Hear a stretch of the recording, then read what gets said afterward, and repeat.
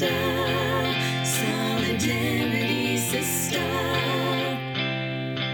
Welcome to the first Solidarity Sister Minisode, to give you a little bit of a snippet of goodness without having to commit to a longer episode. So here we are, and I wanted to share two things today. One, a little bit about an experience I had after recording the episode that I did with Heidi Lau. So that would have been episode 4. And I was able to record that, some weeks ago, even though it just came out this week. And one of the things that she said stuck with me so much, which was about when someone loses a child, or I think you can extrapolate that to, a loved one, to any loved one. Rather than just saying, I'm sorry for your loss, being able to reach out and give that person an opportunity to share a memory that they've had. So I did that. I have a friend who lost her dad, and it was super sad, and I'm really sad for her. And I didn't ever get to know her dad, and this was an exchange that just happened on Facebook. But I reached out and I asked if she had any memories that she felt comfortable sharing about her dad. And she talked about him being a musician and some of the recordings that they had of him and how special that was.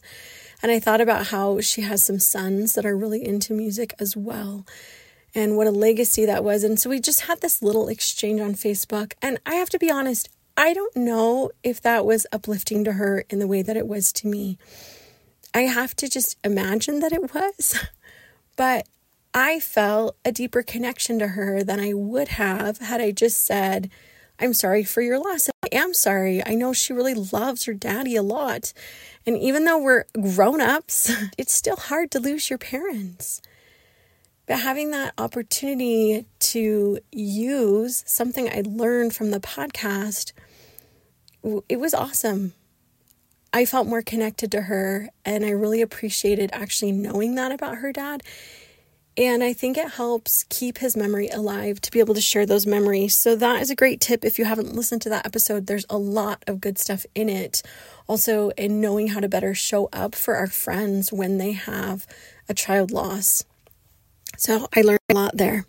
The second thing that I wanted to bring up was a little quote that I found that said, "How beautiful would it be if we said to people we loved, I'm not feeling like my best self today.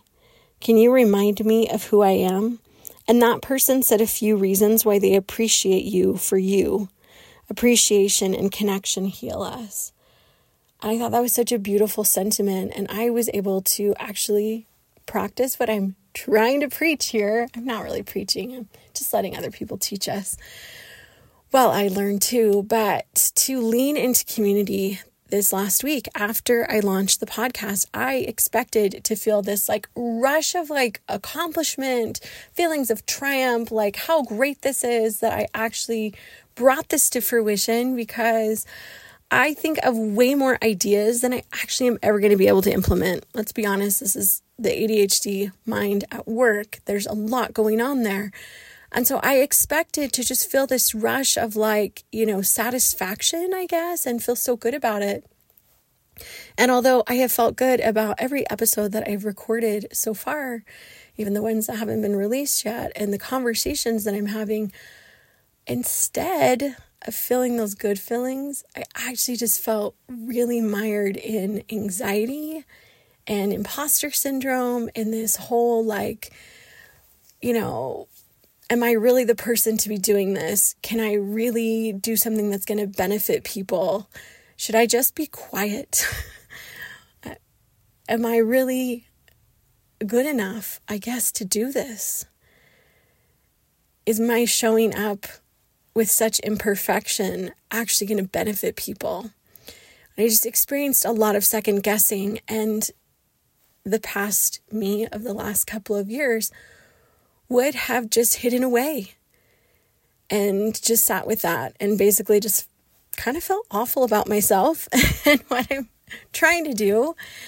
And instead, I reached out in a couple of places, and I received the most beautiful and heartfelt responses of people who helped me remember why I'm here and why I'm doing this, and helped me to put my focus where it needed to be, which actually isn't about me.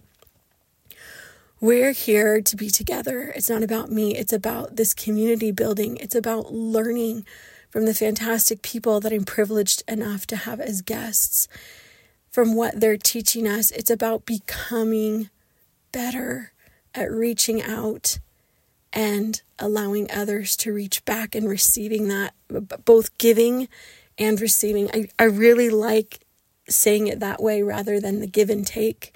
I think it's give and receive. And as I felt then more connected to the purpose of what Solidarity Sister is about, it isn't just meant to be a podcast. It is a movement by where women are able to feel less alone and more connected. And the fact that I reached out in vulnerability to say, basically, here's where I am. Like, I am second guessing myself. I'm feeling really down on myself. How do I combat these feelings of imposter syndrome? These responses were beautiful and uplifting and gave people the opportunity to serve me, which I'm sure they felt good about too. It was a really beautiful experience. So I want to leave you these 2 takeaways in this mini-sode. That one, when you find that a friend of yours has lost a loved one, when it feels appropriate, or if it feels appropriate, ask to hear about a memory they have. It could be a specific memory, a certain thing, like a favorite trip you took, for example, or it could just be more broad. But see how that connects you in grief and gives that grief and that love a place to go and be seen. And 2, when you're feeling down, reach out to someone who can reflect your light back to you, even if you can't see it. And I would be happy to be that person for you. So I hope you have a fantastic day and a fantastic weekend. And thank you for being part of the Solidarity Sister community.